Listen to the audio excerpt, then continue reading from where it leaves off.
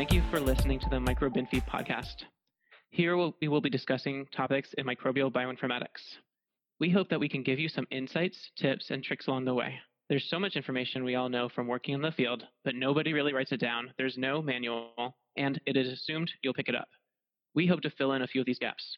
My co-hosts are Dr. Nabil Ali Khan of Enterobase, Grapetree, and Break fame, and Dr. Andrew Page of such works as Plasmatron 5000, Rory, and Gubbins.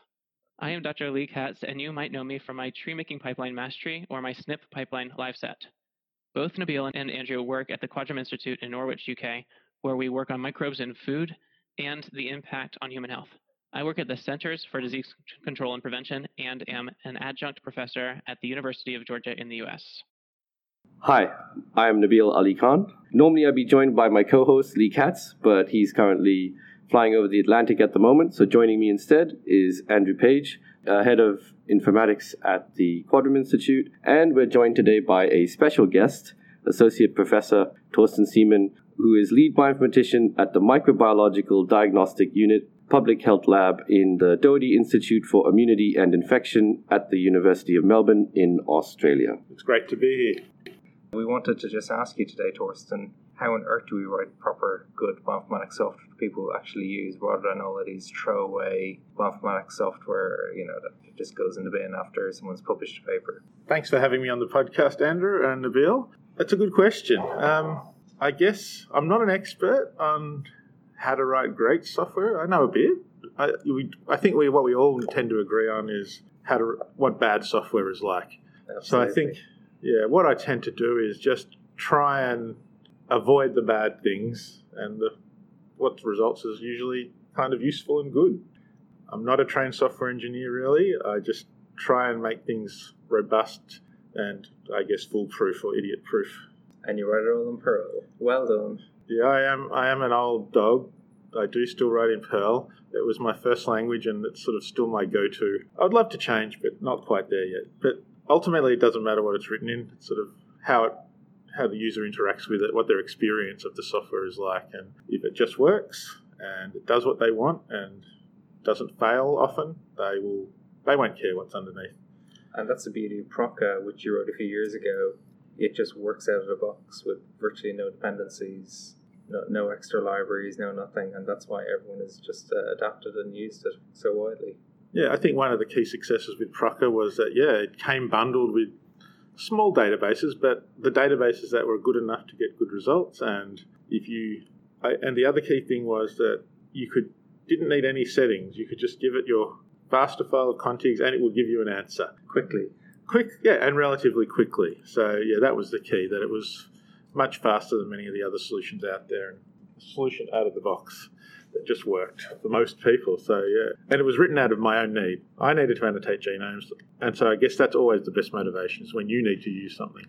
So the reason I originally wrote Proca is probably 14 years ago, where we were annotating a single genome, and we were still in the days where we would actually curate individual genes, and Proca was a way to sort of help bootstrap this manual curation process to try and get the bulk of it done at once. But it wasn't long after the next-gen sequencing boom where suddenly we were annotating hundreds and thousands of genomes at a time, and Proca really became the sort of standard part of the pipeline to perform that annotation and just get something good enough. Yeah, it's interesting because Proca was not the first genome annotation tool available. There's plenty like, RAS, and there's another one we used called Manatee, which was an absolute gargantuan pipeline. But I think for the most part, Proca has superseded all of these other tools, and it seems to be the standard issue that you just generate a Proca annotation. What do you think was the one key element between, say, the existing tools that had it just become that successful? Well, I think it was simply the fact that it was a single download. You could just, at the time, untar and it would run. Didn't have to do anything else. It came bundled with a lot of binaries for Linux and Mac, and it just worked. You would run it on your config and get a GFF and a GenBank file, completely valid, and you could immediately use that in a downstream tool such as Artemis, or in later years it would become immediately usable in terms of putting it into Rory for calculating your pan genome and things like that. So That's the one thing, is that you could just download it and immediately run it. What, you mean all Bioinformatics software can't just be downloaded and run easily? Not in this universe that we operate in, no. Yeah. So that is a rare thing that will work. Although, given the resurgence of new packaging systems like Conda has really changed that people are putting in a lot of effort to get these tools working for you and easily installable. So, and you do a lot of that work as well in your free time. You upload to Conda and make recipes. And yeah. I think mainly you're in the brew. Yeah, I started off in the homebrew science thing, so that was mainly because of Sean Jackman, who is a fellow bioinformatician from Canada, who was very helpful in teaching me how to package these things. But the sort of community has tended now towards Conda because it can handle, versioning and environments much better than Brew, which is more of a flat versioning system. And why would that be important? Reproducibility. So and that other word beginning with R. So you're not just known for Proca.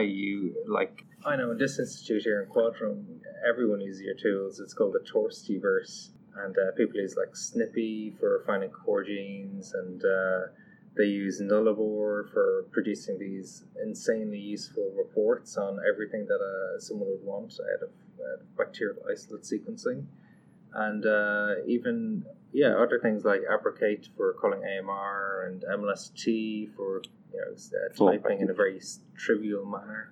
Although the name of that, you need to change the name. Yeah, the MLST tool is one of the few tools I have that doesn't have a proper name, and I kind of regret it. We did spend a lot of time brainstorming for ideas for that, but the only kind of words that sort of came up with were things like molest, which were terrible, terrible ideas. Thank God you didn't call it that. And so it's sort of hard to sort of go back and rename it now. Like, it seems to be, people seem to know it now, so I'm hesitant to change the name. But once again, all these tools sort of came out for two reasons. Like, one of the reasons was, when I wrote Proca, I realised I needed a tool to find ribosomal RNA genes, and the existing tools weren't any good, so I ended up writing my own tool. So it's this sort of... Is it Barnap? Barnap, yeah. So it's not perfect, but it's good enough, and it's fast, and it came once again bundled with lots of different databases, clean and simple, worked out of the box. So nearly all my tools are modelled on the original Proca experience, where I released this tool and people gave lots of good feedback and were happy with it, and that really encouraged me to write more tools. And I've followed that Proca model all along. Minimum number of inputs, like just a single file, whether it's contigs or your reads, maybe an output folder, but even then, not. One thing I like about Barnap and about your other tools is that you output in standard formats. So Barnap will give you GFF if you want it, and the same with Proca. That's insanely useful because you haven't gone down the path of inventing your own format, which a lot of developers go and do, and then it's just yet another useless format that we have to consider. Whereas, you've taken the time to go and actually use a standard that it pre-exists. Yeah. That does take a lot of work, and yeah. I appreciate the effort you put in. Well, thanks. Yeah, I strongly recommend using standards like BED, GFF, and VCF and FASTA, just so they can interoperate with all the other useful utilities. It makes pipelines much simpler to write when you don't have to write too much glue in between. Absolutely, yeah. And I guess the other thing that made Proca, going back to Nabil's original question, was what was the single thing that made Proca successful? I think mainly it was a command line tool, and it just came that you could be run in a high throughput manner, because suddenly we had all these genomes and people didn't want to run them one by one, didn't want to upload them to a website one by one and collect all the downloads and then figure out which ones failed and resubmit. Being able to do it on the command line made it just plug in nicely into pipeline systems or workflow systems with well-defined inputs, FASTA, and well-defined outputs like GFF. So, yeah, just made it easy. Well, when I first used Proca, the thing that excited me the most, especially being in Australia with poor internet, was that you didn't the databases for a lot of the annotation tools were very big and very complicated to download and install. And I think in Proca you had a scaled down, was it UniProt database that you had that just made life that you got. Again, it's like 90% of what you would get with the more exhaustive database, but you didn't have that much overhead, and that made life a lot easier. So this comes back to one point that, if I'm writing software, I think might be, I don't know, want to get your opinion on, is building a singular tool that's fit for, like, do one thing and do it well. and just cut all of if you can cut extra, as I was saying, I think already dependencies, do it. If you can cut database sizes, do it. If you can cut necessary parameters, do it. Is that generally what we're talking about here? Less is more? I do favour having less dependencies. Sure, the BioPerl part of Procker has been a problem for people in the past. I probably won't use that in the next iteration. I might remove that dependency. But funny story about the reducing the size of the databases. Part of the reason for that was to reduce the distribution size, because I was hosting it on our university website, and most of my users are outside Australia, and the pipe to the rest of the world is quite small, was back then. And people were complaining about downloading it because it was like a 1.2 gigabyte tarball at the time. So I ended up helping them by putting it on my Dropbox. And I got banned from Dropbox one day later for too much bandwidth being used.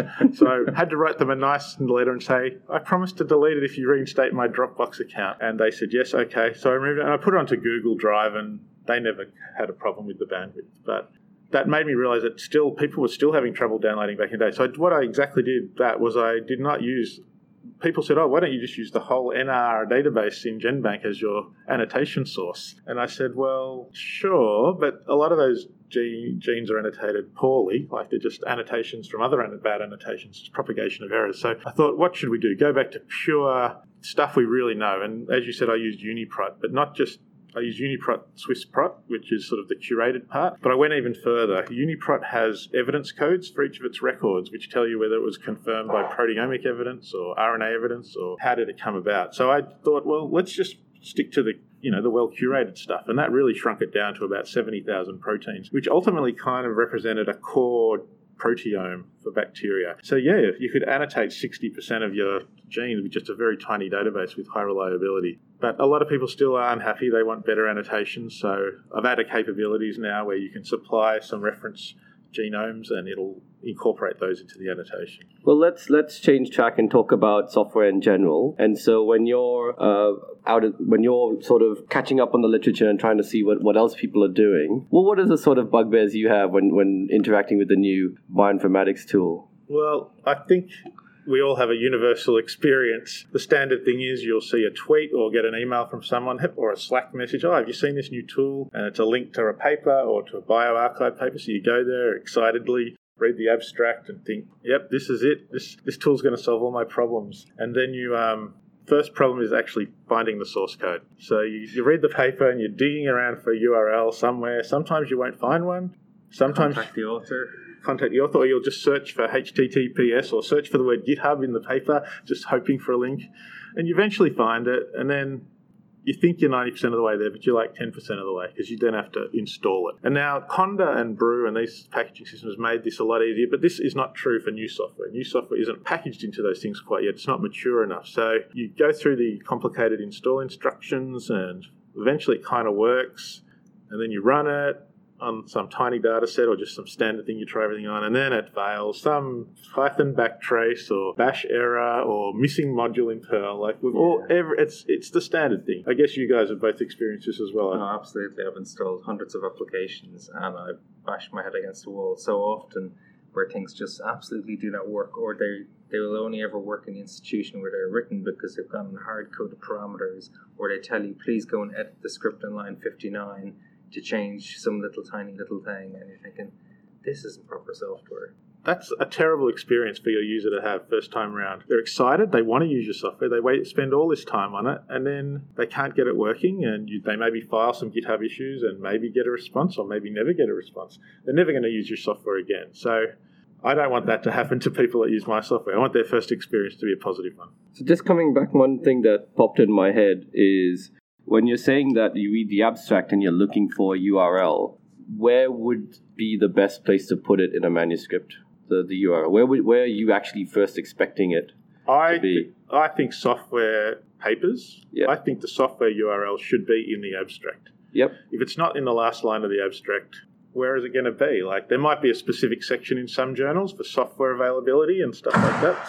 For example, the Oxford Bioinformatics have that, but it's kind of part of the abstract. So, yeah, I know a lot of people don't agree with me, but I think that is the main output of the paper, so it should be in the abstract. So I saw a blog post you wrote a while back on the minimum standards for bioinformatics command line tools, How did you come up with that? Well, yeah, it kind of was born out of my frustration with all these tools that I couldn't get working. So I thought I would just write down some of the kind of internal rules I have for my own software and hope that other people kind of read that and adopt it. And the blog post ended up being quite popular, getting a lot of readers and a lot of sharing. And I got approached by the Gigascience Journal at the time, and they asked if I would like to turn it into a paper. And I'm a terrible paper writer, so that was a bit of a motivation to actually get a paper out, and I did get a paper out, and it was quite interesting. I helped improve the blog post a bit, and yeah, it's been quite a popular paper. It was one of the most downloaded papers from the Gigascience Journal website at the time.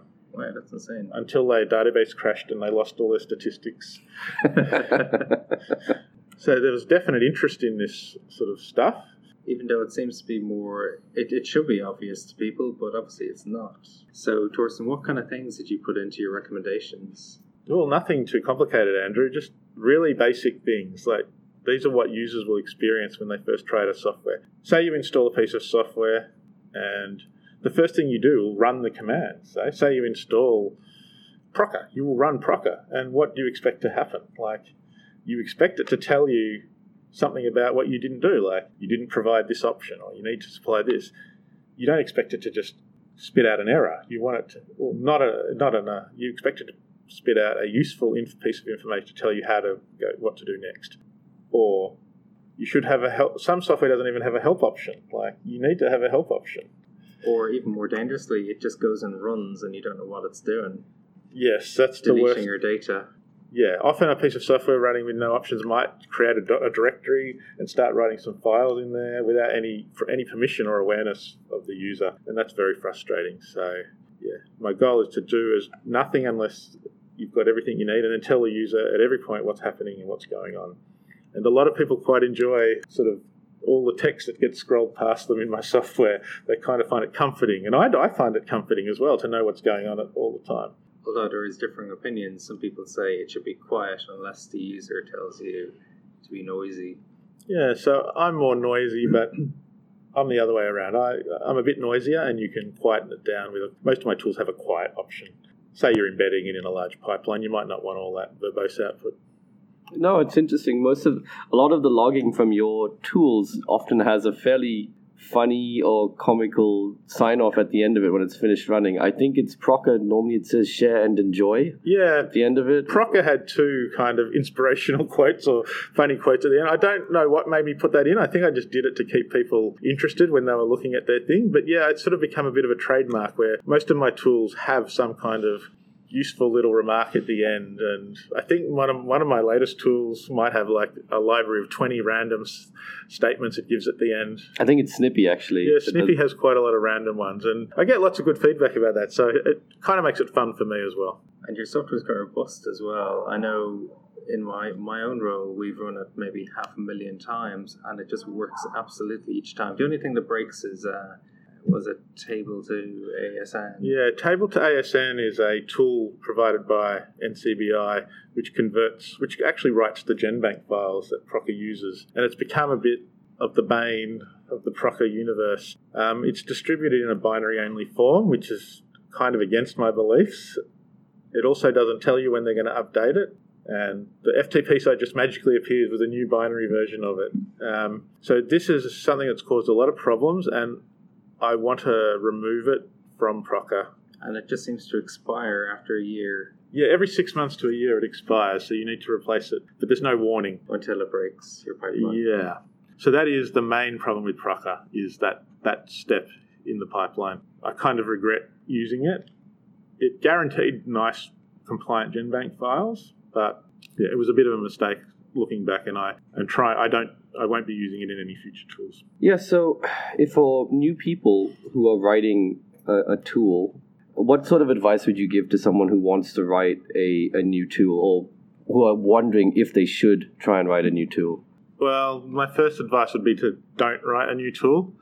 It's a big commitment. If you want to do it properly, it's going to take time, and the key thing is you have to maintain it. If you're going to just write a tool, publish it, and then abandon it, please do not start that project. You're not really helping anybody. if you're not going to use the tool, don't write it, because you'll never truly make it useful and reliable unless you are forced to use it and suffer through its problems. Only through that suffering will you improve the software, because ultimately it's not that we don't care about other people's experiences, but ultimately, time is limited. But if it's failing all the time and you're being, it's causing you problems, or your colleagues are annoyed at you, then you will fix it. But if no one else is going to use it, then don't bother.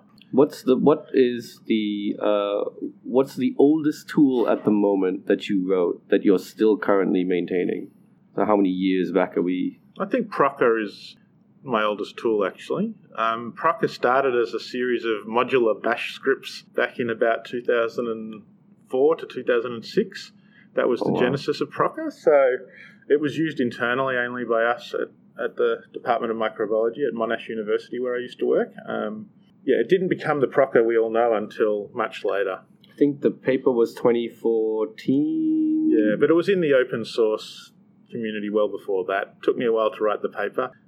As I've said, I'm not a good paper writer. I never feel like the tools are quite good enough to be published, but clearly that's not true based on what we see published out there a lot of the time. And it has thousands of citations now. I think it's 2,800.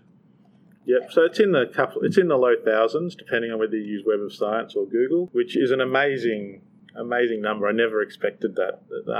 Everywhere I go, people know me as the Procker guy, and I'm okay with that. Like, I've made a lot of people happy because it solved a problem they needed to solve, and it did it in a reliable way, and I'm proud of it. Like, it's enabled a lot of research, and a lot of other pipelines and tools are built using the output of Procker, and I think it really set the tone for the rest of my career that I was keen to write good quality tools and make them available freely to the community. That set my whole career up. So once let's say that you have followed these steps and you've identified a tool that you're willing to put a good, say, decade of looking after it and developing it in, how do you then sort of distribute it and make it available to other people? What are the platforms that are available? Because at the moment it seems quite saturated. Be interesting to hear like what's available, and then what do you think is like the best, like your priority list of what you should do, put it here, then here, then here.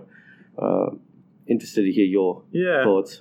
So when Procker being my oldest tool is probably a good place to start. GitHub sort of existed around then, but I was hesitant. It seemed confusing, and I was a bit stubborn. I didn't want to use a revision control system. I'd used SVN and RCS back in university, undergrad, and that wasn't pleasant. So I can appreciate that. Yeah, and I was scared of GitHub. It seemed complicated, but I've had friends and colleagues who helped me sort of figure out the basics. And once I understood how it worked and how that it wasn't too hard to do the basics, I just loved it and said, this is what I have to use for everything.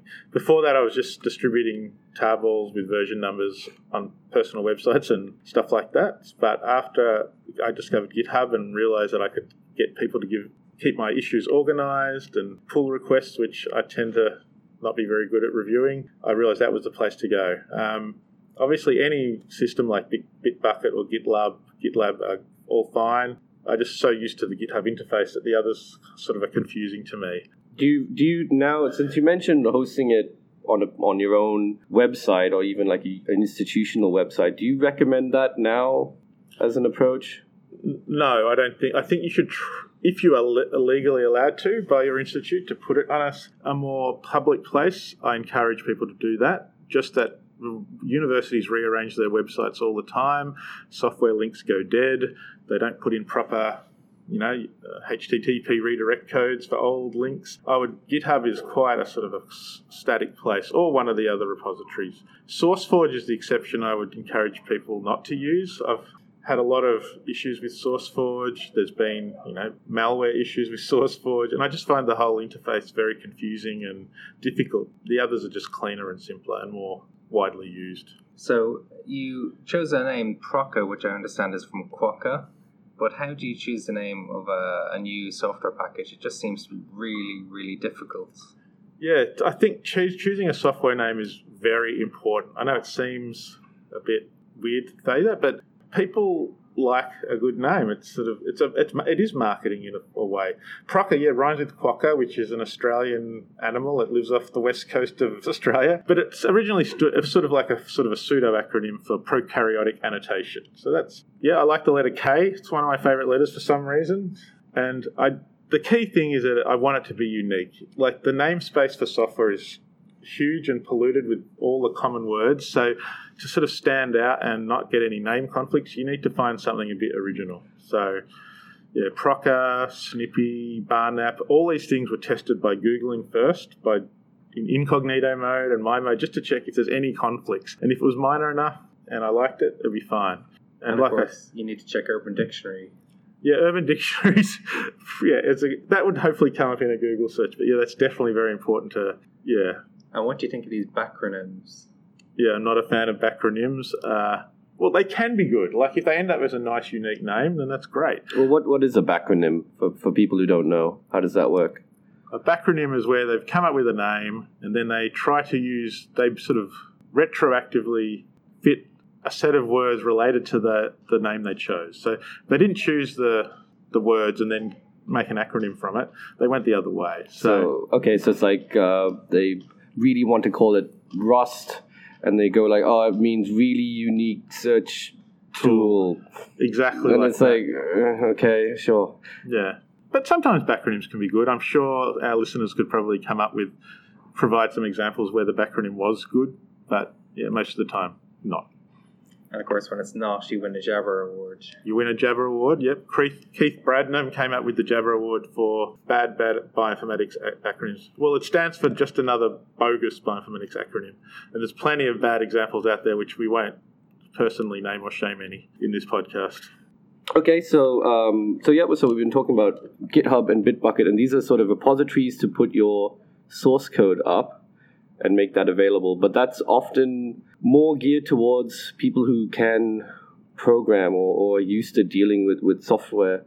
For people who just want to install a thing, there's a range of different options available to you, and I just wanted to hear a bit about the different options and then what you think or what would you prefer as the best way moving forward. Yeah, you're spot on. Like the bulk of our users are sort of applied users. They may be biologists who want to have done some sequencing or some other data generation and want to use our tools on their data. They're not other bioinformaticians writing pipelines. So you need to really cater for those people. They're the ones that are going to have the most difficulty with the installing directly from GitHub, like you said. So traditionally, you would package your things sort of in a Linux distribution package system like Debian, or Red Hat has RPMs and stuff like that. But they sort of have fallen out of favour, mainly because you can only store really one version at a time. But also the writing packages for those systems is quite complicated. Debian Med is the distribution for most of the bioinformatics software, and they had a very strict set of rules for software. And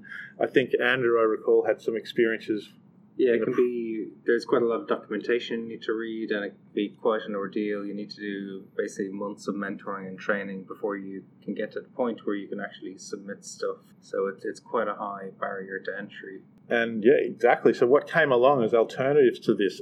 And the other thing is you had to usually be a root user to install using those systems. And most people these days are, on shared clusters or using virtual systems where they don't have administrator access. So along came things like Homebrew, which started on Mac, but I guess the biggest ecosystem at the moment is Conda, which is based on Python, and Conda allows you to sort of install whole hierarchies of software without having any administrator rights or root access.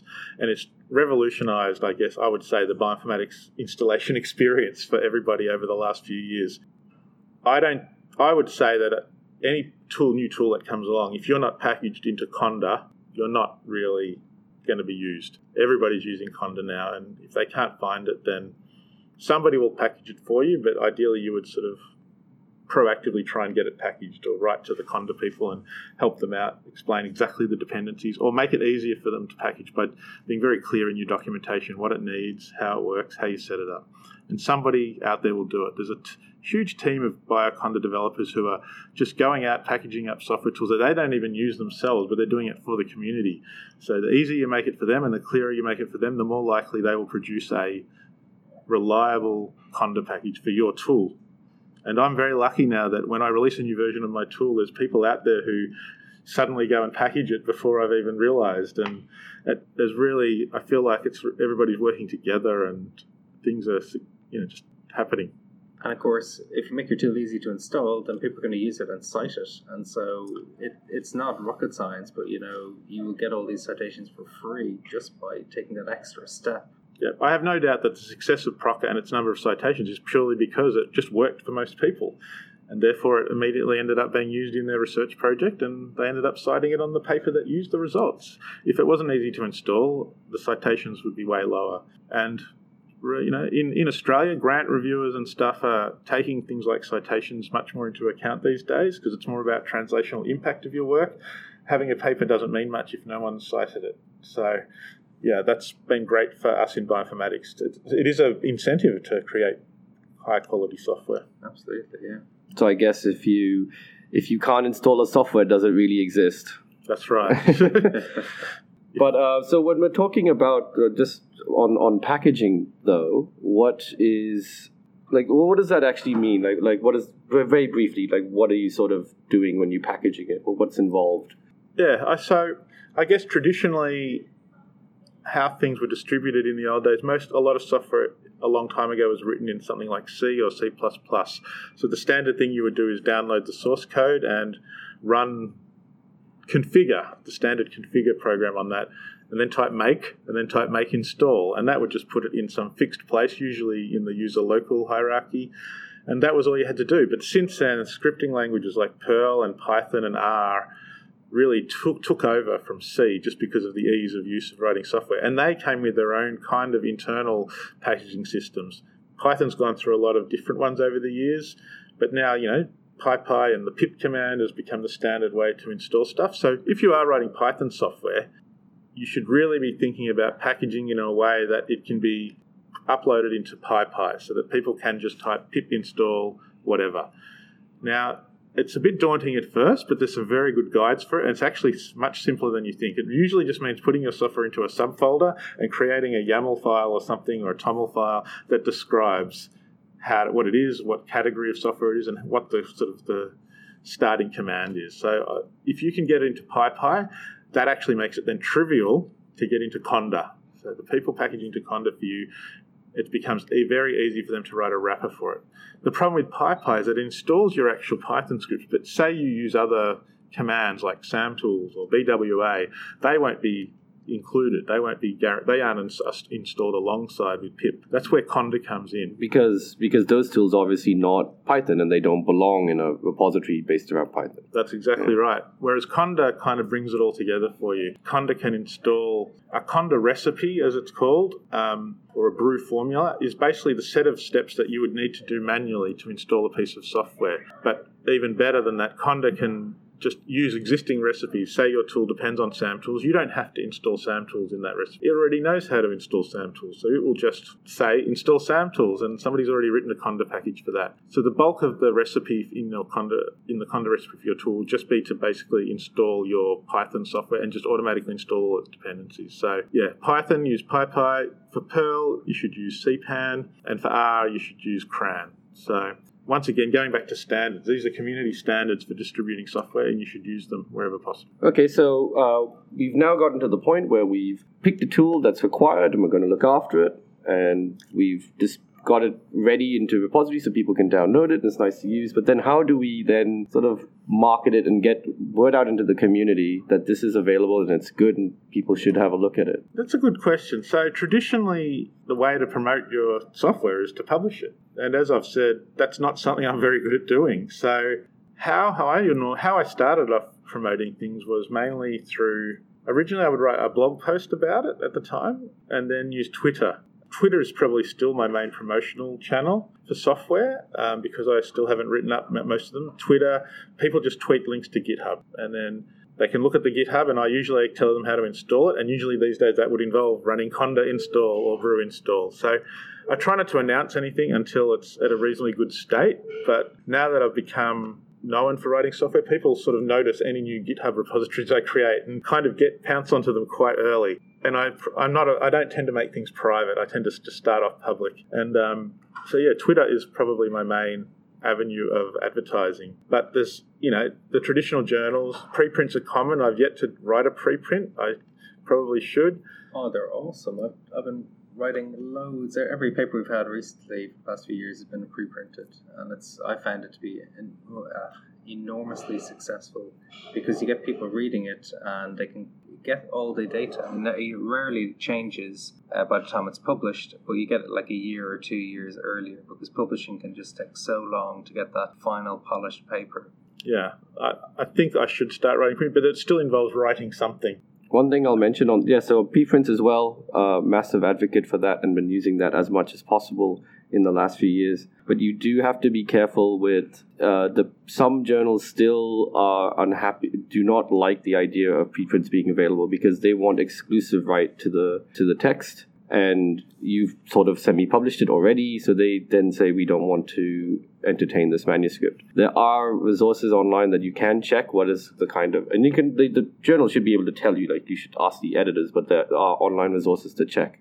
Like so, Sherpa Romeo? Sherpa Romeo, which is a database that just has a ranking of how open and easy it is to publish in a journal, whether they allow open access, whether they're happy with preprints, postprints, and so on. And so that's something to keep in mind. But otherwise, in general, I'd advocate preprints are definitely takes the anxiety out, because it's out there.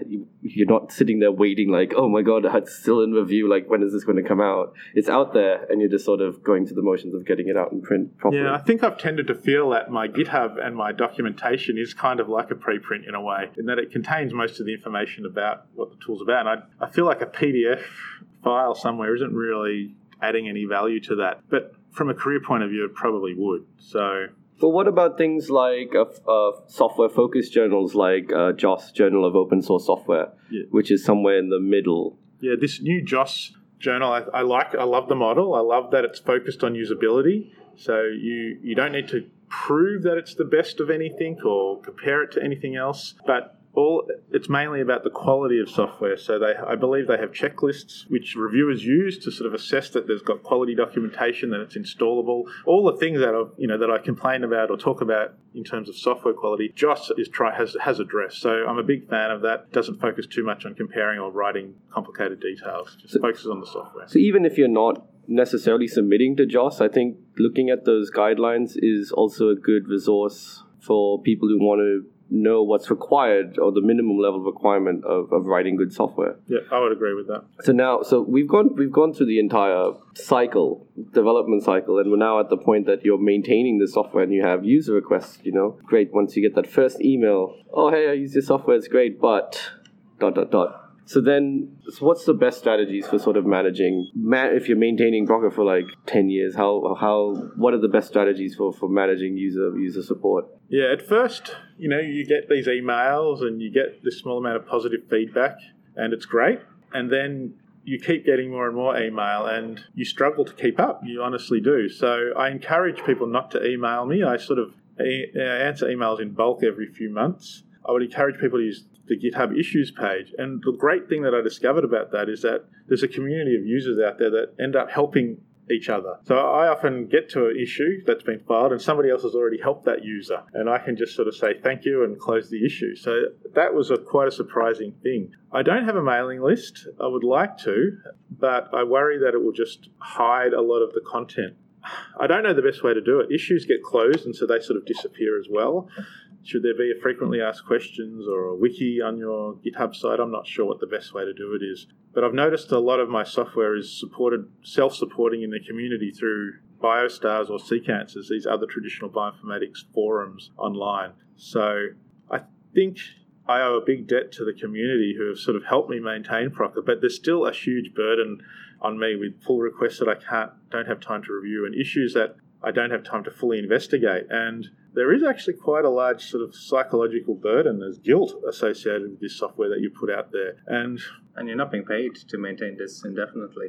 No, there is no payment. I'm very lucky that my employer sees my role in maintaining this software as an important part of my job, but I understand that is not true for a lot of people, fellow software engineers and fellow bioinformaticians. So I feel very lucky that my boss sees it as important part of my job. So I am privileged in that respect. And I'm trying to maintain, but the long-term answer to this is not clear. There needs to be more funding for bioinformatics software maintenance. And I was recently quite excited to hear about the new Chan Zuckerberg grant system. So they will be having 3 rounds a year of grants for software maintenance. So this is not money to write new software. It has to be software that's already out there and has a proven user base. And they are offering grants of $50,000 to $250,000 And there's 3 rounds a year, and I think about 4 to 6 grants per round. And it's specifically for key tools in computational biology. So I'm investigating that as a possible way to help fund Procker and a next version of Procker and other tools. Okay, well, we've actually been talking for quite a while, so let's sum up what we've been discussing, some of the main take-homes in terms of writing bioinformatics software. Yeah, I guess the first thing is to just make it as easy as possible to install. Every kind of problem that you would encounter installing a piece of software, you're going to halve your number of users, right? Just like putting equations in talks. Every equation halves your audience, apparently. So I think the same thing applies to installation problems. Documentation. My documentation is not always perfect, but it's usually enough to get started and understand what's going on. So keep it clear and simple. And if it's 100 pages and you can't figure out how to find the basic things you need to do, then yeah, that's going to be worse than having no documentation in some way. I'm a big believer in putting my software out there before I publish the paper. The community will find problems that you never even thought of. And I'm scared that if I publish, I will then sort of forget about my software and not care as much. And we all know that. We've seen that before, where something's been published, final publication, you look at the software, you go to the GitHub website. It was added 6 months ago, no changes since, and there's no issues, or there's issues that have never been responded to. And you know this is unfortunately probably a student or a postdoc that's written something, got a paper, and then left. And so that software will never be used, and it just feels like, a waste of effort. A common excuse for not doing this is, people are scared of putting their code out there. They feel embarrassed. And people have made fun of my monolithic Perl code, and they're right to make a bit of fun of it. But ultimately, for me, I've learned not to be embarrassed by it, and it works. So the proof is in the pudding, and it doesn't really matter too much about the design behind there on smaller software projects. Bigger ones, maybe with larger numbers of people involved, sure, you should probably apply some good software engineering principles. But yeah, for my tools, they're usually pretty small. And surprisingly, I've gotten good feedback from people who have read my monolithic Procker Perl script and said, it's so easy to understand. I can follow all the steps. You've commented each section and I know how to alter it. So there's something to be said for that, that linear flow that's easy to walk through rather than jumping between modules and not knowing where you are in the process. And most of all, if you write good software, I've found that I get a lot of people buying me beer when I travel around the world. So that is an incentive, free beer. So we owe you a lot of beers, Dan. Yeah, I don't expect to buy another beer for the next 5 years. Well, that's the dream anyway. Absolutely. Well, thank you very much, Torsten, for this amazing chat. Yeah, thank you, Torsten. And so this has been Torsten Seaman with Andrew Page and myself, Nabil Ali Khan, for the Microbial Bioinformatics podcast. Just signing off. We'll catch you next time. Thanks, guys. Had a great time chatting with you. Thank you all so much for listening to us at home. If you like this podcast, please subscribe and like us on iTunes or Google Play. And if you don't like the podcast, please don't do anything. This podcast was recorded by the Microbial Bioinformatics Group. The opinions expressed here are our own and do not necessarily reflect the views of CDC or the Quadram Institute.